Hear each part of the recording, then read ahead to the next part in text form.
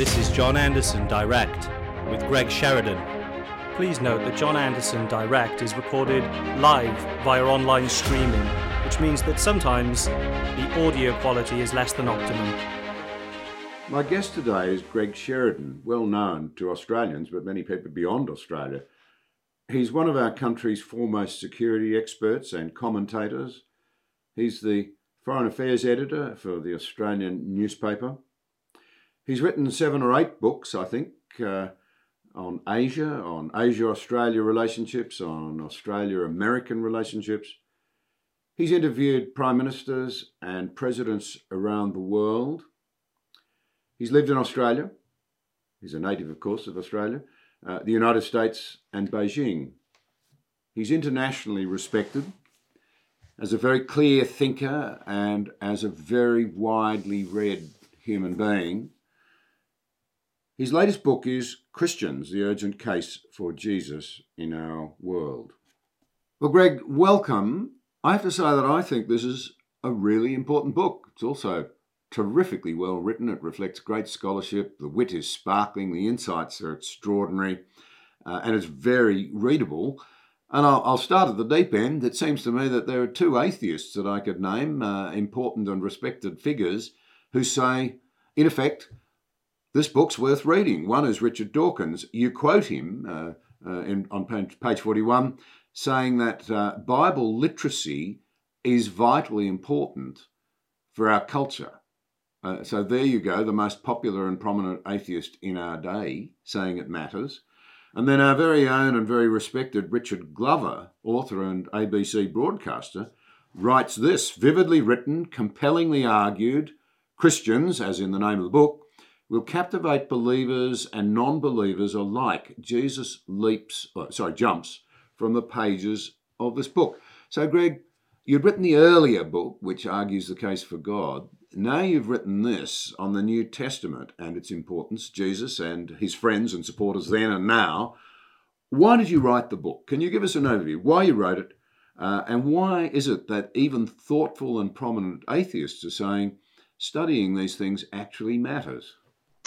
Well, John, thank you very much. And it's a real joy to be with you. And of course, you figure in the book and you're, part of the inspiration for the book. So let's declare that straight away. My 2 books are my little effort to rebut the whole modernist project of the last 300 years. So it's had 2 central propositions. The first is that God is dead and God is no longer important and we can forget about God. So the first book, God is Good for You, tried to address that. And the second modernist proposition has been the New Testament is all lies. You can't trust anything in the New Testament. It's all fiction. It was written much later. It's a result of an oral tradition. It has no historical value.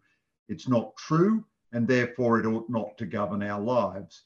Whereas, in fact, we now discover that everything we know from archaeology and history leads us to think that the New Testament is pretty accurate.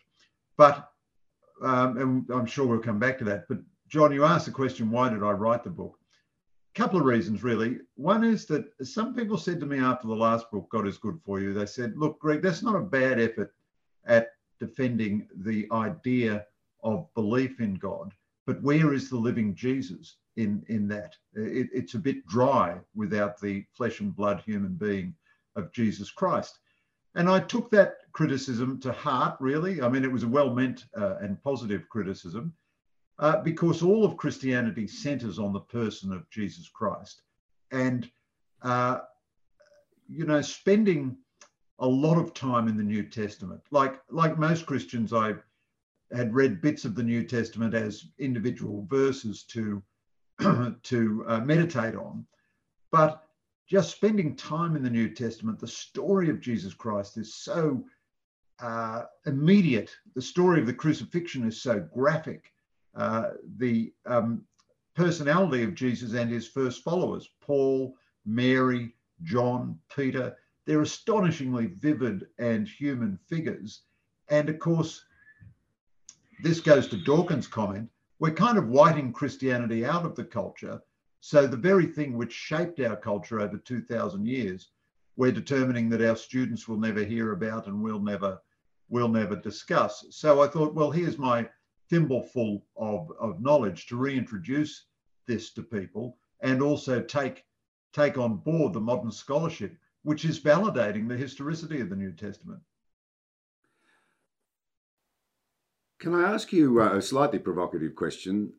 This is relevant for me as well as for you when we go out to defend faith. On page 107, and you're a very respected investigative journalist, amongst other things, with a very high quality reputation to defend. You say on page 107, I believe the Gospels are true and I believe that they are inspired. Is it possible to be genuinely empirical if you have a position of faith about the evidence? And not to want to preempt your argument, but as I understand it, you really set out the case very clearly for the historicity of the New Testament. You also say it doesn't necessarily prove the miracles or the resurrection.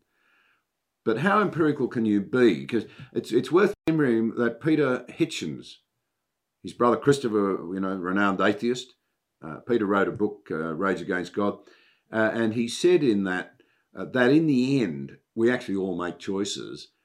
It's not evidence that persuades us one way or the other, no matter how clever we think we are. So that's true, John, and that's a wonderfully complex bundle of paradoxes involved there. I do believe that belief is ultimately an act of the will rather than the intellect, but belief cannot outrage the intellect.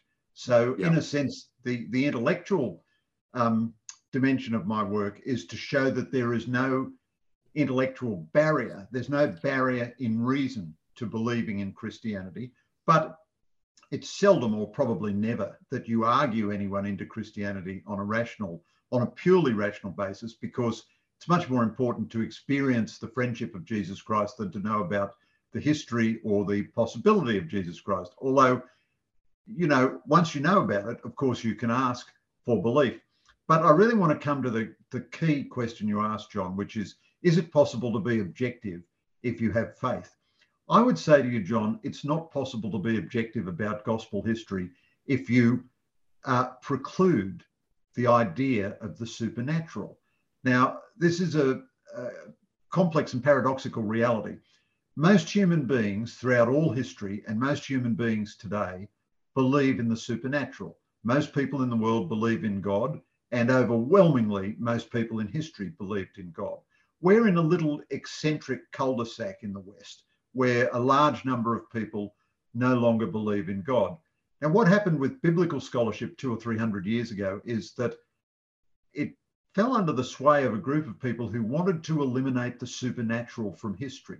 Now, if you start investigating the gospel with the proposition that every single miraculous or supernatural thing in it is a lie, then that forces you to make up theories to invalidate the gospel. So in fact, you're not being objective either. And it's actually very rarely, I agree with Peter Hitchens, it's hard to imagine someone coming to the matter entirely with an open mind, because if you have an open mind, that means you have to be open to the supernatural. But if you're open to the supernatural, that means you believe in the supernatural and you've, in a sense, already made a choice. If you're open, some people who believe in Christianity say, well, I believe in the supernatural, but I'll investigate it as though I were an atheist. Even that, I think, isn't entirely satisfactory, because you're constantly looking for weird explanations instead of just looking at the obvious. So I tried to read the Gospels in particular, but also the letters of Paul, as a practicing journalist, to read them as long-form journalism and reportage, and then to ask, well, who are the obvious sources? Not to get into sort of deep philological debate, most of which is kind of pretty marginal and pretty speculative, but just to say, from the evidence of this text, who spoke to who here? Well, you read Luke's text, it's full of all this stuff about Mary's visit from the archangel, the Annunciation, her pregnancy, the birth of Jesus, and so on. You say, well, who could have given him that? Well, the only person who could have given him that information was Mary. So it looks like, it's like reading a Bob Woodward book about the White House, who gave Woodward the information about what what the CIA director was thinking when he woke up in the morning and what he said to his wife and so forth. It's pretty likely it was the CIA director himself, And certainly the Gospels have the ring of truth about them. The description of the crucifixion is so immediate, so visceral and so vivid. The story is also so compelling at every level. So I recommend to people reading the New Testament one book at a time. The books aren't very long, to read them as a whole book. And then in the end, I don't believe that history proves the miracles, but I do believe that history proves that Jesus lived at the time we thought he lived. There's just a wealth of evidence for this, that the Gospels were written very close to the time they cover, that the Jewish life they describe is accurately described, the rural Jewish life that they describe. And many of the things we thought were anachronisms in the gospel turn out to be accurate. So I think there's a very large body of evidence, only some of which I cite, to indicate that the Gospels were written more or less when they said they were written, more or less by the people who said they wrote them. How much power do you find as an investigative journalist, considering the words that people put down, the observations that they make, that they ring true, if I can put it that way?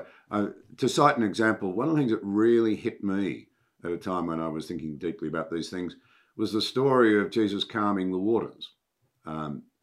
First challenge, do you believe in the miracles? Well, second challenge, though, to move straight to it, is that when he calms the waters, the disciples have been, they were terrified. They thought they were going to die.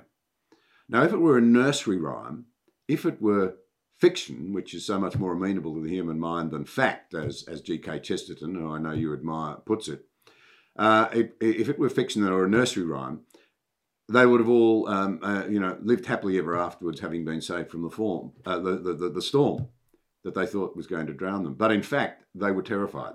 Who is this? That, to me, has an extraordinary ring of authenticity that goes beyond fiction. Well, I think you're absolutely right, John. I mean, the Gospels and the letters of Paul and the other letters in the New Testament are extraordinary, and it's hard to imagine anyone making them up. I quote the great Pierre Ryckmans, the greatest sinologist ever to live in Australia and one of the finest intellects, who says the distinctive, compelling personality of Jesus is just overwhelming. So Ryckmans was a great scholar of Confucius, and he certainly believed in the historical figure of Confucius because of the distinctiveness of the analects, the sayings of Confucius. And he comes to the same point about Jesus. The personality is just so distinctive. But I think you're right in a larger sense too, John, in terms of evidence.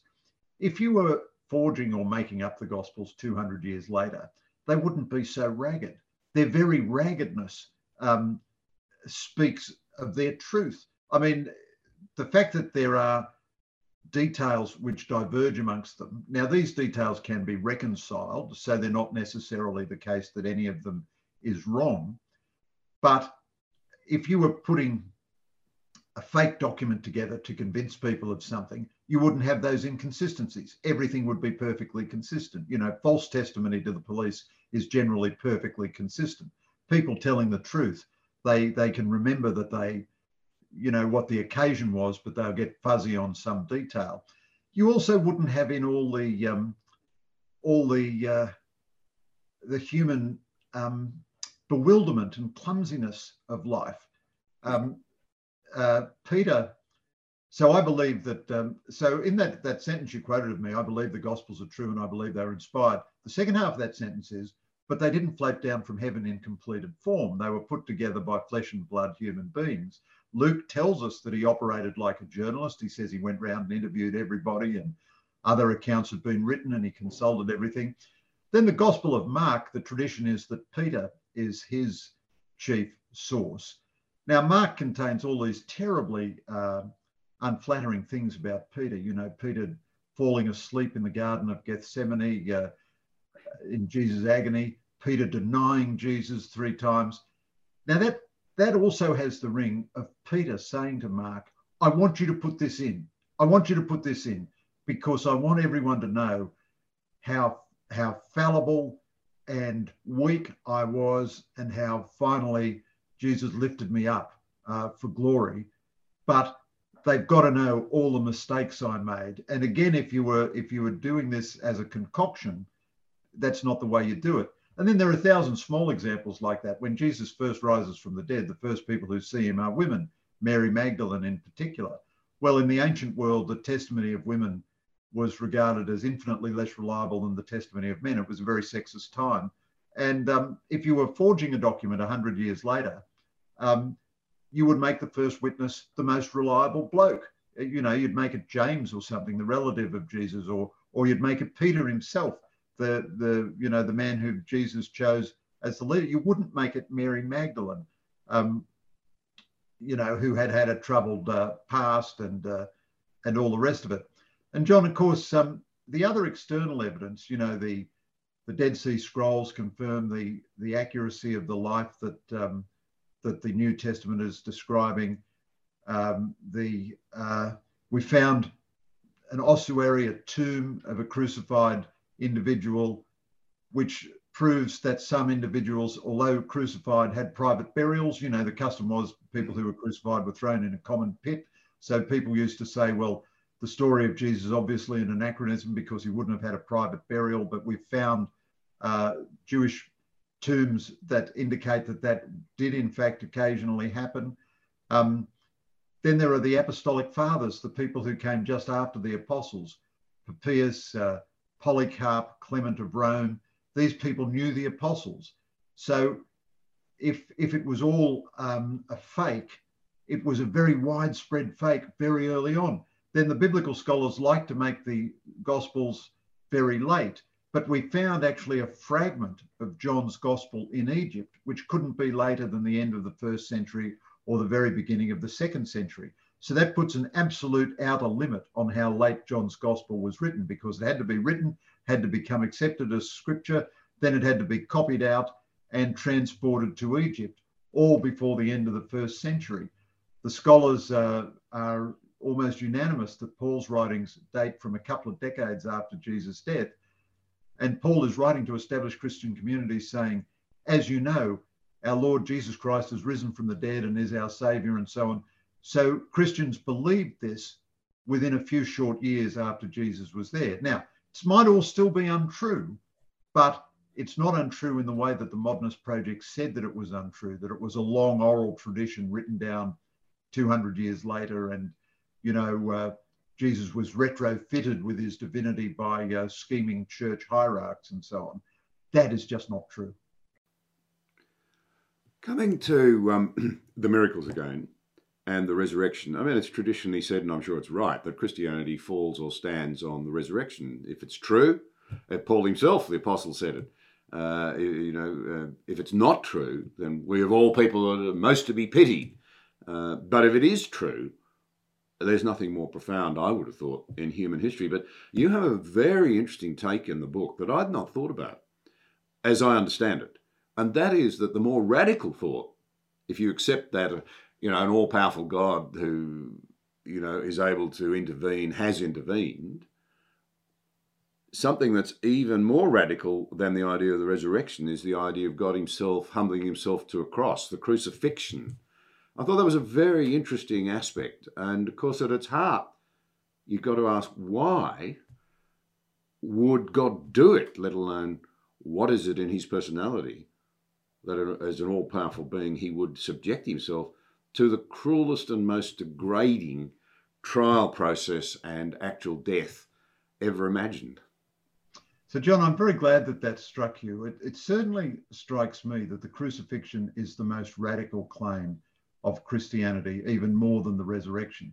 So a lot of religious sensibilities have the idea of God or a polytheistic God walking upon the earth. Now, some of the enemies of religion say Christianity is just like all the other invented religions in history. In fact, I'd say the reverse. I'd say the resemblance of folk religions and polytheistic traditions here and there to elements of Christianity shows how deep in the human DNA the longing for God is. And it's almost as Chesterton put it, that mankind was expecting God So Krishna walks on the earth, but this all happens in a time before history. It happens in a mythical time. It can't be falsified. The Greek gods interact with human beings and so on. And of course, the gods, by definition, are above death, or conquer death, if you like. What seems to me to be completely unique in the entire history of human sensibility is the idea that the all-powerful God, so a lot of polytheistic traditions are actually monotheistic because they have beyond the gods of polytheism one guiding spirit. Buddhism can be like this, Hinduism can be like this, even American native Indian traditions can be like this. There is a great spirit behind it all. I've never anywhere come across a human religious sensibility which has the idea of the all-powerful, everlasting, all-knowing, immortal God becoming a human being and then suffering degradation, torture, humiliation, defeat, and physical death. That doesn't occur in any other religious sensibility. And it was outrageous to the ancient world. The crucifixion was the most humiliating death. It was full of humiliation. It was designed to take a long time. We know that Jesus was 3 hours on the cross. There were hours of torture and public humiliation before that. It was designed as a public spectacle. It was degrading in every way. It was the death of slaves. Now, there is no religious sensibility in human history which encompasses an idea like that. Then we ask, why did God do this? So we know that Christ did this in order to save human beings, to put us on good terms with God.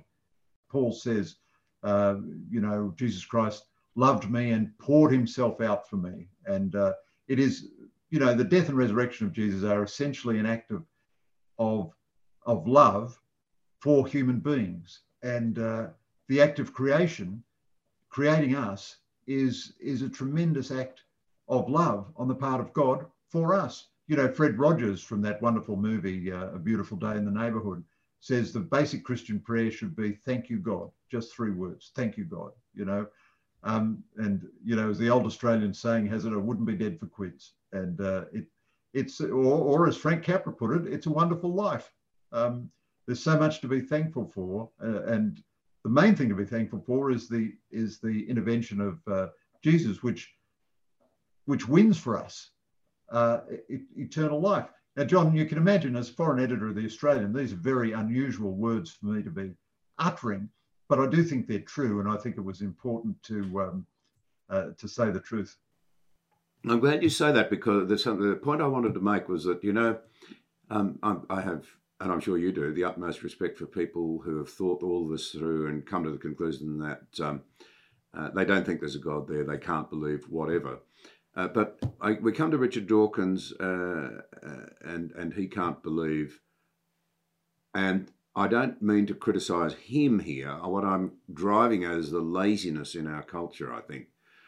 Oh, there's a chief scientist, a man of enormous learning in the scientific field who says there's no God. It's immediately destroyed in that argument, that just because one scientist says there's no God, by the fact that there are other equally eminent scientists who profoundly believe. Francis Collins of the Human Genome Project comes to mind. The same in an age when journalists particularly, not always the most pious of people, if I can put it that way, overwhelmingly, as we know, have a different set of views on God to the broader community. We know that. So when a senior journalist of your standing challenges their thinking and says, well, we ought to listen to this, and they're joined by the quality of a person such as a Richard Glover, who says these things are important, I think it really matters, and I commend your honesty and your courage. We must have these debates. Let me tell you why I think we must have these debates. The key to it was in something you said earlier, that this secularism that's overtaken, become so prominent in the West, is a tiny proportion and a dying proportion of humanity. We were meant to become secularists. In fact, We live in an age of enormous ferment over beliefs and ideas, and it shows no sign of going away. And as one brilliant Asian commentator remarked about the last time we had a great debate about the Australian curriculum and said we were going to focus on Aboriginal studies, on sustainability and on Asia, he said, well, you might start by understanding your own culture. And our own culture can't be divorced, I don't think, from an understanding of the influence of Christianity. Well, I think that's right, John. I think you're 100% right. So I don't know if this is the right point for me to bring in Paul, but he is certainly critical to the development of Western civilization. So, you know, some secular historians think that Paul founded Christianity. I reject that. I think Paul was a loyal follower of Jesus Christ and explained the teachings of Jesus Christ. But everything we like in modern liberalism derives from Christian universalism. And the great statement of Christian universalism comes in Paul's letter to the Galatians, where he says, there is neither Jew nor Greek, slave nor free, male nor female, you are all one in Christ Jesus. And this was absolutely revolutionary to the ancient world. The ancient world was based on the principle of hierarchy and inequality. Men were superior to women. Masters were superior to slaves. Firstborn sons were superior to, later born sons. And this was regarded as inherent in nature, and nobody even questioned it. Masters could abuse their slaves in any way they liked. The slaves were their property. And all of a sudden, Christianity comes along and it says, no, you're wrong. Women are equal to men in the fundamental human relationship, which is the relationship to God. Slaves are as likely to find salvation as their masters. Foreigners have human dignity, human souls. And Paul didn't mount a military challenge to the ancient world, but he absolutely revolutionized its mind.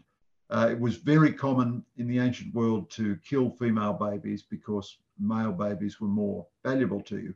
Christians didn't do that, of course. So their families had lots of girls. And as a result, they're much happier families. I mean, imagine how dismal life would be if it was all blokes.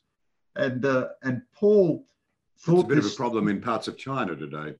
Absolutely, absolutely. So China's a good example because without Christianity, you don't get a sort of kumbaya,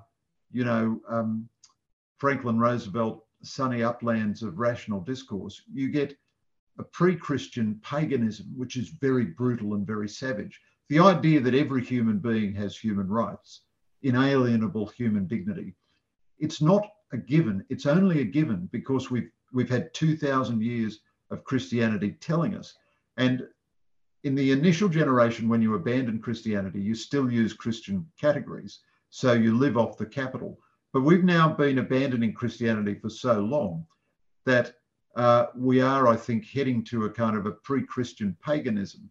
The last time we had a pagan environment, it was hypersexualized. It was very cruel to women. It was very savage. Columnist I greatly admire, Ross Douthat, says, if you didn't like the religious right, you just wait till you meet the post-religious right. Yeah. The left are crazy if they think they're going to win forever. No, no, no, no. But they will be opposed by people who are much more savage, much more ruthless, who are obsessed with their own nationalisms and tribalisms than were their Christian opponents. And the whole amalgam of values that we enjoy as modern liberalism, broadly defined, emerge organically and directly out of Christianity.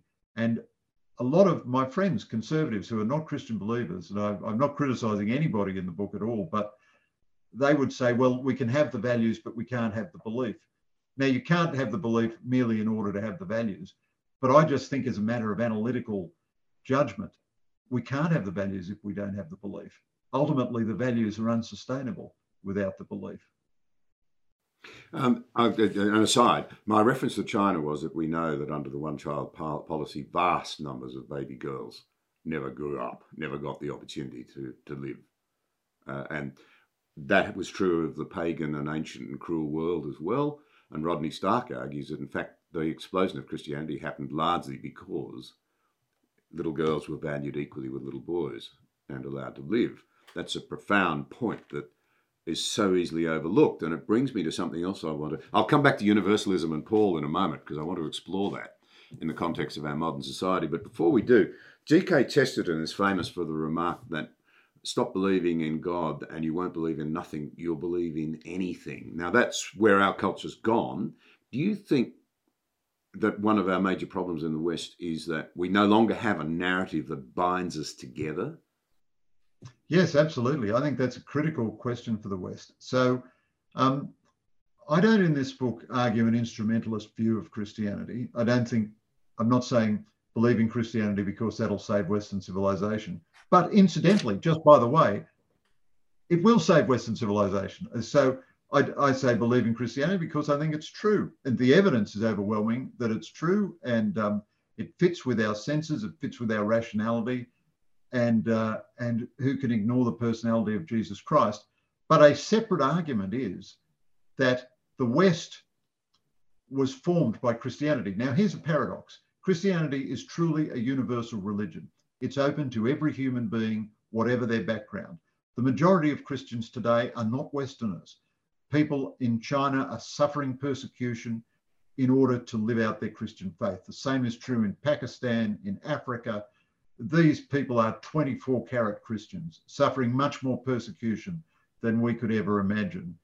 They are absolute roll gold Christians. However, it is also the case, it is a simple matter of historical fact, that Western civilization grew up as a result of Christianity and in a dialogue with Christianity. It's also true that Christians did a lot of bad things over that time, and no doubt about that. I think overwhelmingly, though, Christianity was a force for the good, but certainly a lot of Christians did a lot of bad things.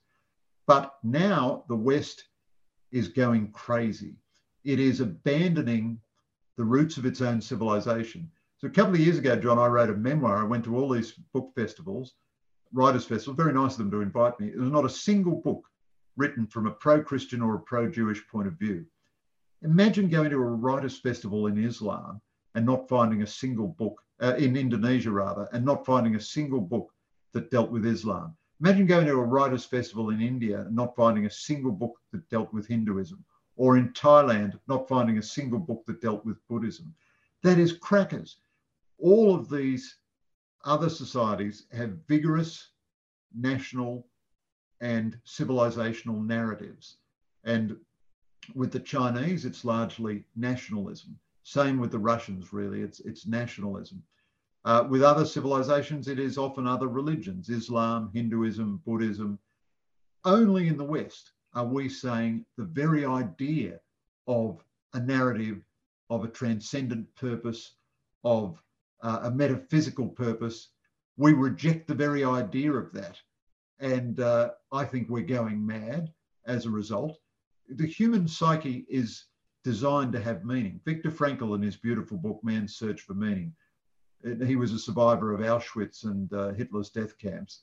He says the essential need of all human beings is for meaning. With meaning, a human being can bear anything. When he knows why, he can bear anything. But without meaning, a human being is a very, very dangerous person. A human being then tends to look only for intensity of experience. And in the end, if there's no absolute, then there's no reason to judge things absolutely out of order, such as, killing large numbers of people or enslaving people or deciding that some categories of human being are subhuman and ought to be killed. That's the road we're heading down. It's quite crazy. However, this is not an essay of cultural despair. There are tremendous green shoots, new movements. Although Christianity in the West is in ambient statistical decline, there are tremendous signs of rebirth and regrowth within the Christian movement in the West as well. It does strike me, I want to be careful how I put this, because I do read the comments and they're very illustrative and I appreciate them hugely when I have one of these conversations. And sometimes people feel I'm prickly about atheists. And as I said earlier, I have the greatest respect for people who have really thought it through and come to that conclusion, even though I disagree with them. I mean, that's my motto. We've got to have a reasoned and a polite debate. But I do throw this challenge out, and you make the point in the book, there's nothing new about the new atheists. It's all been said before, from the 1860s on, particularly. Alternative explanations for who we are and how we came about and so forth have been very fashionable. Their great problem is that they have not been able to fashion a narrative that unifies us and satisfies us. And I think that's one of the great challenges, because the monument to secularism is all around us. It's in confusion, it's in tribalism, it's in a return to identity politics. Identity politics is not new. That's just the law of the jungle, where you identify with others to seek safety against everybody else. And we have record levels of, as we know, anxiety and depression and self-harm. It's not actually a pretty picture. And the challenge for people who reject the need for a unifying narrative, I think, is to say, well, how on earth are we ever going to make our societies work? Because the story's not too good at the moment. Well, that's right. I mean, human beings are social creatures, and they live in societies. They want to have a social purpose as well as an individual purpose. Human beings also yearn for God. They yearn for meaning. They yearn for the transcendent. I mean, if you take God away from them, the consequences are generally very ugly. I am not critical of atheists generally. That's fine. And there are lots of individual atheists who transcend this and live lives of purpose themselves. But for the society, it's disastrous. I am very critical of Dawkins. I think his books about Christianity are tremendously dishonest. And he sets, even though he does say we ought to have biblical literacy, and I quote him on that, but he sets up many straw men. He doesn't deal with contemporary, well, not even contemporary, he doesn't deal with traditional mainstream Christianity. He takes the weirdest fundamentalist he can find and then asserts that stands for all of Christianity. He doesn't, in my view, deal honestly with history. And he puts his old 19th century arguments next to a lot of irrelevant science. So he'll say the universe is 14 billion years old. Well, that proves God couldn't have created it, because why would he waste his time spending 14 billion years just to produce this little planet for us? Well, how on earth would Richard Dawkins know what God would do? That strikes me as absolutely characteristic of God, that he would spend 14 billion years preparing this beautiful garden for us. And the argument, it's 14 billion years old, therefore it can't be God. That's not an argument, that's just a prejudice. And most of the new atheist stuff is not really an argument. It's just a prejudice. But there is, as a result, a tremendous ignorance in our society. So just reading the scriptures, I read a lot of the Old Testament for the last book and a lot of the New Testament in detail and repeatedly for this book. And you think, gosh, this is the most astonishing literature that the human race has ever produced. Even if you don't believe it's true, the Gospel of John is the most astounding piece of human literature. N.T. Wright, in his splendid biography of Paul, argues that Paul should be taught in philosophy, history, politics, psychology classes, because this 80 or 90 pages is the most riveting, transcendent, penetrating, brilliant, integrated prose that human beings have ever created. And yet, where do you study Paul today? In what high school course or what university course does anybody read the letter to Romans or the letter to Galatians or something? So we'll subject all our poor kids to the Safe Schools program, but we'll make sure they never come across Paul or any of the other scriptures. That strikes me just at the level of base knowledge as crazy. And given how central this knowledge has been to our own civilization, willful self-harm. Yeah, Malcolm Muggeridge, now he was sneered at by many people after he became a Christian believer, but of course he was one of the most powerful minds of the last, ever. And he said of the introduction to John, it is the most sublime piece of literature ever put together. Now we ought to listen to Malcolm Muggeridge, because he warned very clearly of how we were undoing ourselves, how we were eating ourselves out from within 30, 40, 50 years ago. And he was unbelievably prescient in the things he warned about and where they would lead to. But that, I want to come back to then, just before I do, You do have a very interesting chapter on angels. You even have some data on the fact that um, uh, most Americans still believe in angels, and a very large proportion of Australians still believe in angels. As an aside, before you respond to that, it's quite interesting. We don't talk about them much, and yet there's a sort of an awareness that they, on the part of a lot of people, that they exist, and the belief that they play a role. It's interesting too that about a third of Australians, despite the sneering and the lack of biblical literacy, still believe the resurrection actually happened. But angels, and your book. Well, look, John, it's lovely to be able to talk about angels. So I am a believing Christian. I've never had any trouble with belief. I've had the most enormous difficulty living up to the most elementary standards of Christian behaviour. And one reason for being slow to speak this way is because you don't want Christianity judged by your own life or anything like that. But it does seem to me, if you're a believing Christian, it's impossible really to be a believing Christian and not believe in miracles and not believe in angels. The Bible is just full of miracles and it's just full of angels. And really, if you say, well, the Bible is good except for miracles and angels, first of all, you've got to strip out about 30% of the Bible, tremendous amount of the New Testament. And secondly, then you think, well, why bother with it? If 30 or 40% of it is all lies, look, I'd rather be at the races, just forget about it. If it's all baloney, just leave it be. Angels figure very prominently in the Old Testament and in the New Testament. They're right the way through. They're at the beginning of the New Testament with the Archangel Gabriel coming to Mary. They're at the end of the New Testament with Michael in the book of Revelation, slaying, fighting on behalf of God, slaying the devil and so on. And angels have persisted in popular culture.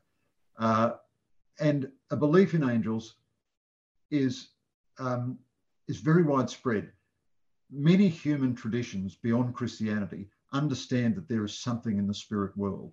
Now, one of the great things of Christianity is it frees people from superstition, not by abolishing the spirit world, but by saying the spirit world is rational and comes under the order of God like everything else. So, there's a long Christian tradition that you have a guardian angel who helps you.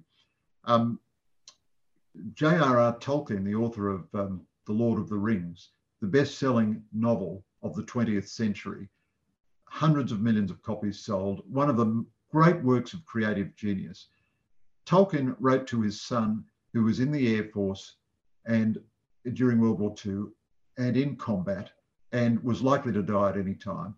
He said, never be afraid to ask for the help of your guardian angel. And Tolkien and his son had a marvelous dialogue about the role of the guardian angel and the accessibility of the guardian angel to help you. And Tolkien meditates deeply on this. He sees a shaft of light in the church lighting up a speck of dust, and he thinks the light is like the angel itself. He speculates, this is not theology, just speculation, that perhaps God's love for humanity is so strong that this is what creates the angels. That's not an orthodox speculation, but there was Tolkien, one of the greatest minds of the 20th century, speculating in this way. Angels have done very, very well in popular culture. That great movie we all love, It's a Wonderful Life, is about an angel. The next year, another great Hollywood movie, The Bishop's Wife, had Cary Grant playing an angel. Well, that's great PR for angels. He was the suavest, most charming man in the whole world. They never did quite as well as that again, but then you had all these TV series, Touched by an Angel, Highway to Heaven, and so on. And they are mocked at and scoffed at by contemporary culture and scientists, and yet they live in the popular mind. And of course, so does the devil. And people have a very real sense of the devil and the personification of evil. Pope Francis is regarded as a bit of a lefty and kind of a progressive Catholic and so on. He is always talking about the devil and the presence of the devil and the danger of the devil all the time. And he frequently talks about angels. And again, I don't see how you can have Christian belief and not believe in angels. I mean, angels come and minister to Jesus in Gethsemane. They minister to him after Satan tempts him in the desert. So the New Testament is absolutely full of them. And I read a book by Billy Graham about angels called God's Secret Agents. One of their key jobs is to help us. And I think we need all the help we can get. Hard to argue with that. Can we jump to the PM? He was open and transparent. You talk about people of faith in Australia today. There's some very interesting stories there. The book's worth buying. Skip over the chapter about me, but some fascinating people have done and are doing extraordinary things. You've got the Prime Minister, General Cosgrove, former Governor General, Bill Hayden.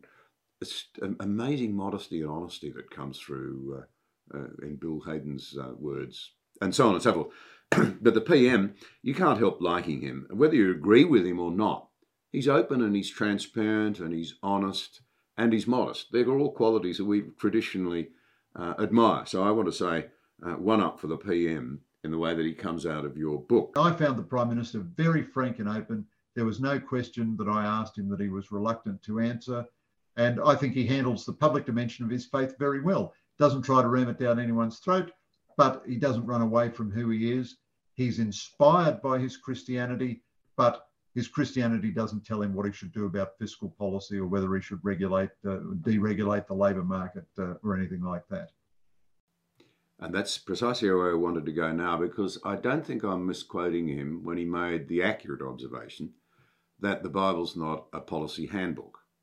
However, to go back to our earlier discussion, you touched on Paul and universalism. Can we explore that for a moment? Because it does seem to me that whilst the Bible is patently obviously not a political handbook, it's not a party political handbook, it's not a policy handbook, it is profoundly political in the influence that it has. Now, you said that Paul reset the way we think, and you described how that happened.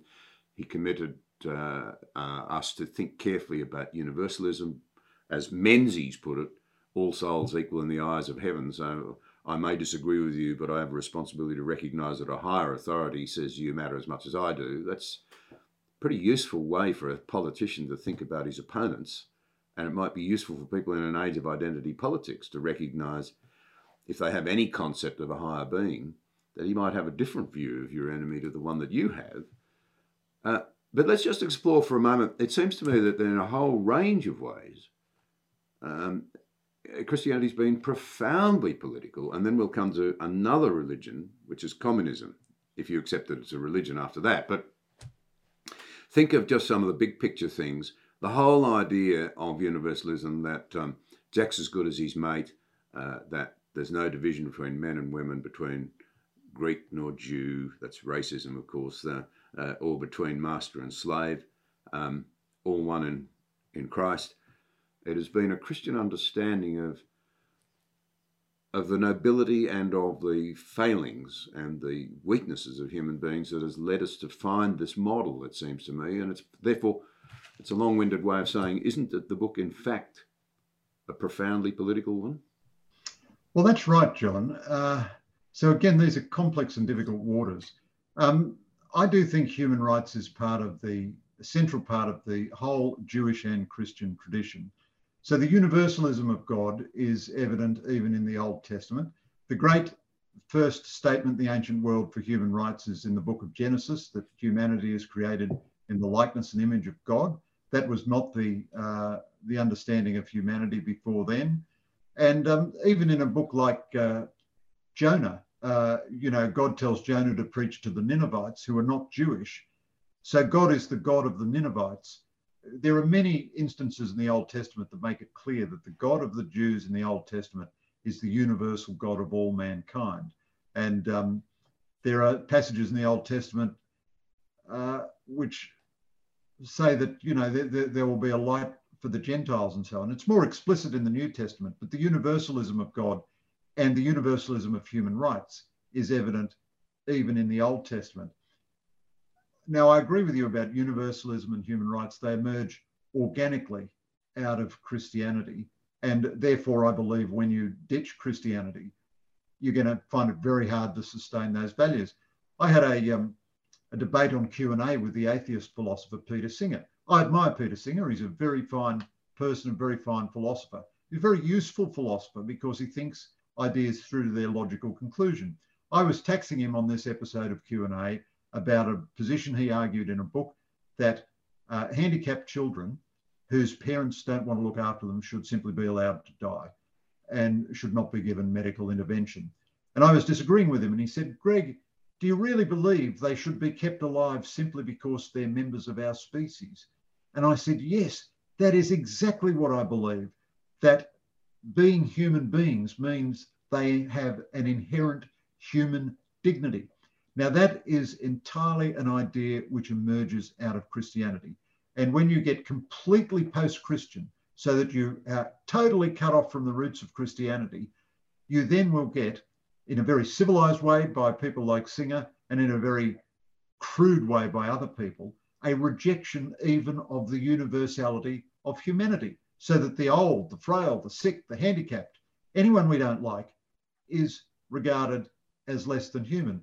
And a final point I'd make, John, responding to your profound and interesting reflections, I agree that Christians ought to be able to draw more explicitly on their values in public life.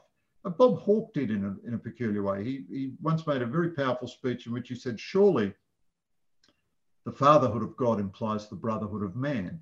And, I think Hawke was absolutely right. I guess two things have militated against it. One is the new anti-Christian secularist environment, which means everybody else is allowed to draw on their life experience and express their values, but not a Christian. The only Christian acceptable in public life now is a social justice Christian, and preferably one who denies all the church's teachings on life issues. The church is uncompromising on life issues. So you can't kill innocent babies. You can't kill innocent older people. And the churches are right to be uncompromising on those issues. The other thing, though, I'd say, I don't want to kind of validate the left here, but I do think in the United States, certain politicians are too ready to identify their particular policies with Christianity. So Christianity does give you very clear principles. You must be kind to people. You must treat your opponents with human dignity. You must treat everyone with human dignity. It doesn't tell you whether you should fight poverty by giving more welfare or by deregulating the labour market so that more people get jobs and so on. And some American politicians are a bit inclined to say, unless you support my tax cuts, you are an agent of godless socialism or something. And this kind of gives Christianity a bad reputation. To identify Christianity with what is merely your own policy position. This happens in Australia much more on the left now than the right. A left-wing Christian is much more inclined to say, anybody who doesn't agree with my policy on, open borders or something is against Christianity. Whereas a legitimate ethical Christian question is, how do we welcome the stranger but stop people from drowning at sea and at the same time protect our own sovereignty?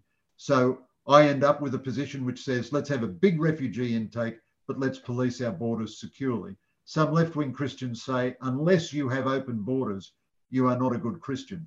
I don't think we should get into that, and I know you're not remotely suggesting that. I don't think we should get into that practice, but I do think Christian politicians ought to be able to access, explain and talk about the Christian inspiration of their overall public policy position. I think it's almost impossible for you to leave your worldview, if you like, at the cabinet door, the way one of my cabinet colleagues suggested ought to happen when we were in government. I don't think you can do it. I don't think you can leave your worldview behind. And coming to worldviews, let's come to China, which is a really interesting question now for all of us in so many ways. You quote in your book a Chinese studies expert at Monash, Kevin Kariko, I hope I have that pronunciation correct. He says that Marxism or communism is very much a religious belief system that views other religious belief systems as competition. He goes on and says that Marxism commands an all-embracing loyalty. It's an attempt to bring heaven to the earth, and that the Marxist idea is that the proletariat which has been exploited will be rewarded when communism is fully realised. And here's the really interesting one. It's a competing monotheism, but the Communist Party is God. Now, for all sorts of reasons, China is a place that we need to understand.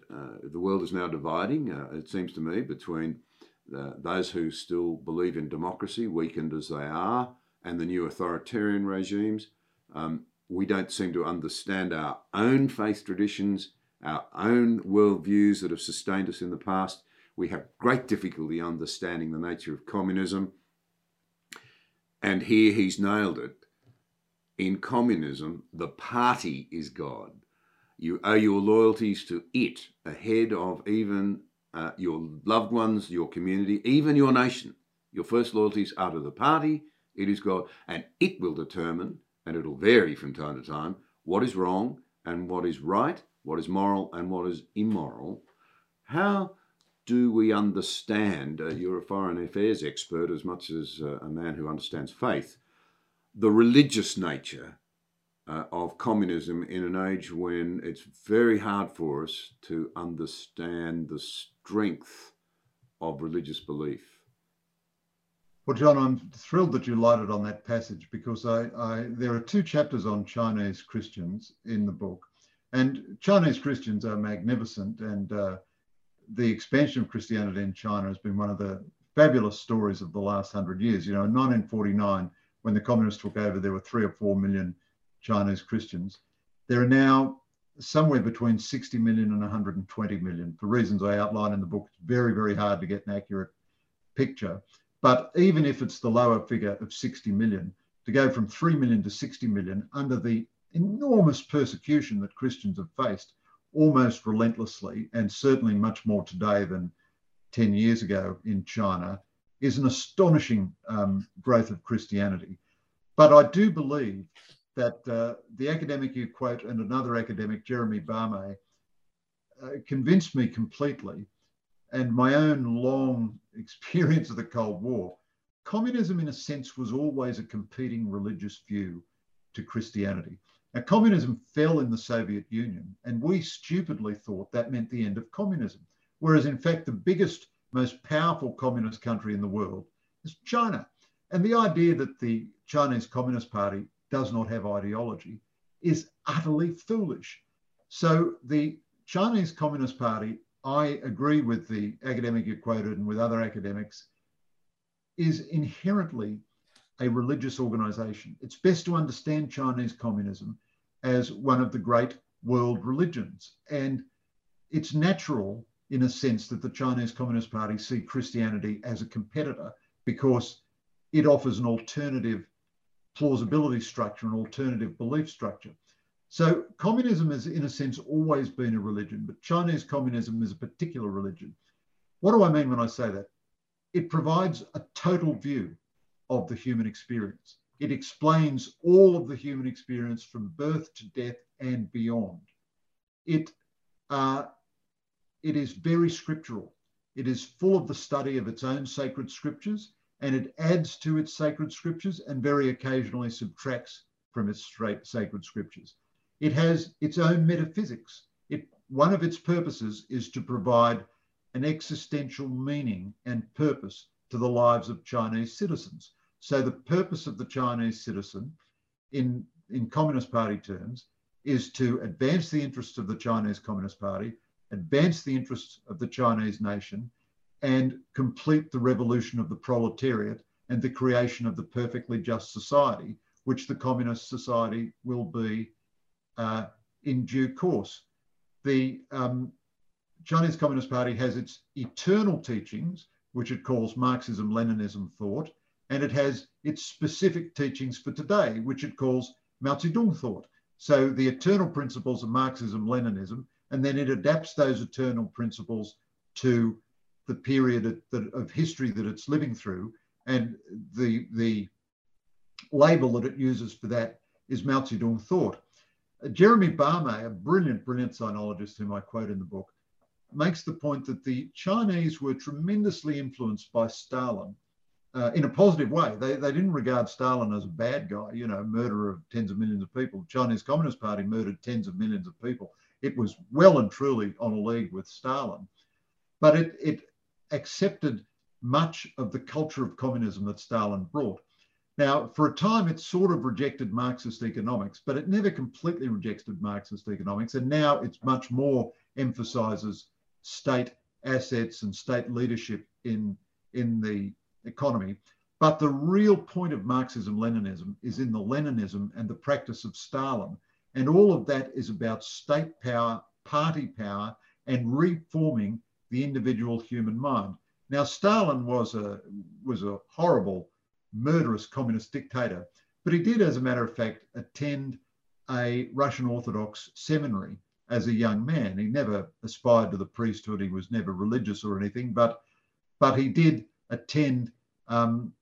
This was the best way for his family to get him an education. He had a very dysfunctional family, and he imported into his practice of communism a good deal of the methodology of Eastern Christianity.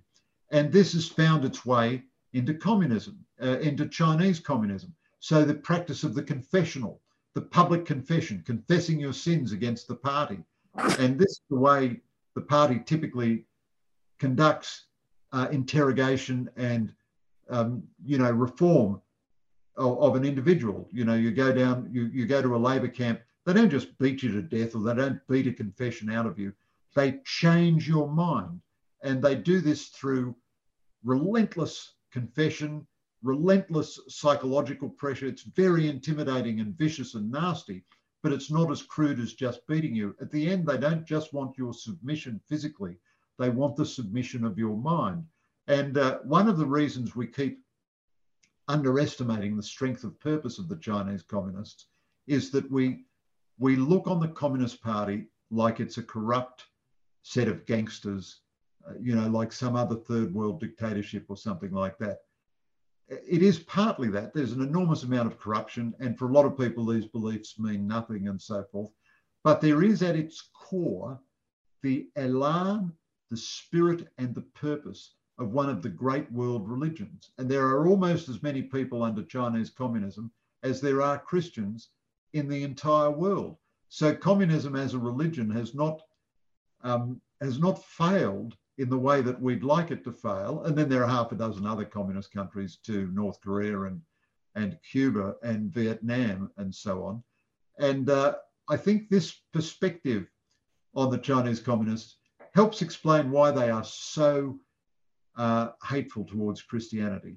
They do see Christianity as a foreign religion and foreign gods, but they care about Christianity not so much because it appeals to the marginalized, although it certainly does that, but because it appeals to well-educated Chinese who find no meaning at all in communism and no meaning at all in the aesthetics of the Chinese Communist Party, and who have the normal human yearning for meaning and find meaning in Christianity. The communists find that a tremendous threat, and they're extremely uneasy all the time about the presence and growth of Christianity. A couple of hundred years ago, for a brief period, they saw Christians as an element of modernization. So the first Jesuits who went into China, Matteo Ricci and so on. I recount one of the dialogues between a Chinese emperor and one of Ricci's successors, one of the Jesuits. At first they thought, well, these Jesuits know a lot about astronomy and books and so on. Let's see what we can learn from them. But very early on, they were very suspicious of them as an alien cultural influence. And I think the Communist Party now sees them as a competitor in explaining the universe, explaining the meaning of life to Chinese citizens. A Chinese lady, an academic in Singapore, told me 10 years ago that the best chance for a peaceful new order globally was the rise of the church in China. It was an interesting reflection, a Chinese academic lady. So what happens in China is very, very important for all of us. I think we would agree. Oh yeah, absolutely. It's quite critical. And the Chinese Christians are not political. They don't really want to displace the Communist Party or anything like that. They may have that in their deepest hearts, but all they want is to be allowed to live decently, and they would like a kinder, gentler society. And that, of course, will have political consequences. If you have a kinder, gentler society, more concerned with aged care and acts of charity and solidarity and finding meaning and purpose in life, you'll have a less militaristic, aggressive, ideological government. So I do think the role of Christians is absolutely critical for China's future, but it's not, as it were, as the role of an active opposition. It's not like Christians in Eastern Europe in the Cold War. They will change China just by being who they are.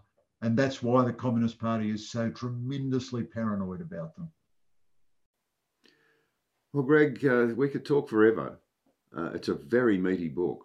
You cover so much, and it's so well written and so engaging that I can only say buy the book, and I hope the debate continues, because I don't think you could think of things that are much more important for the future of humanity than the things that we've been talking about today. I thank you very much indeed.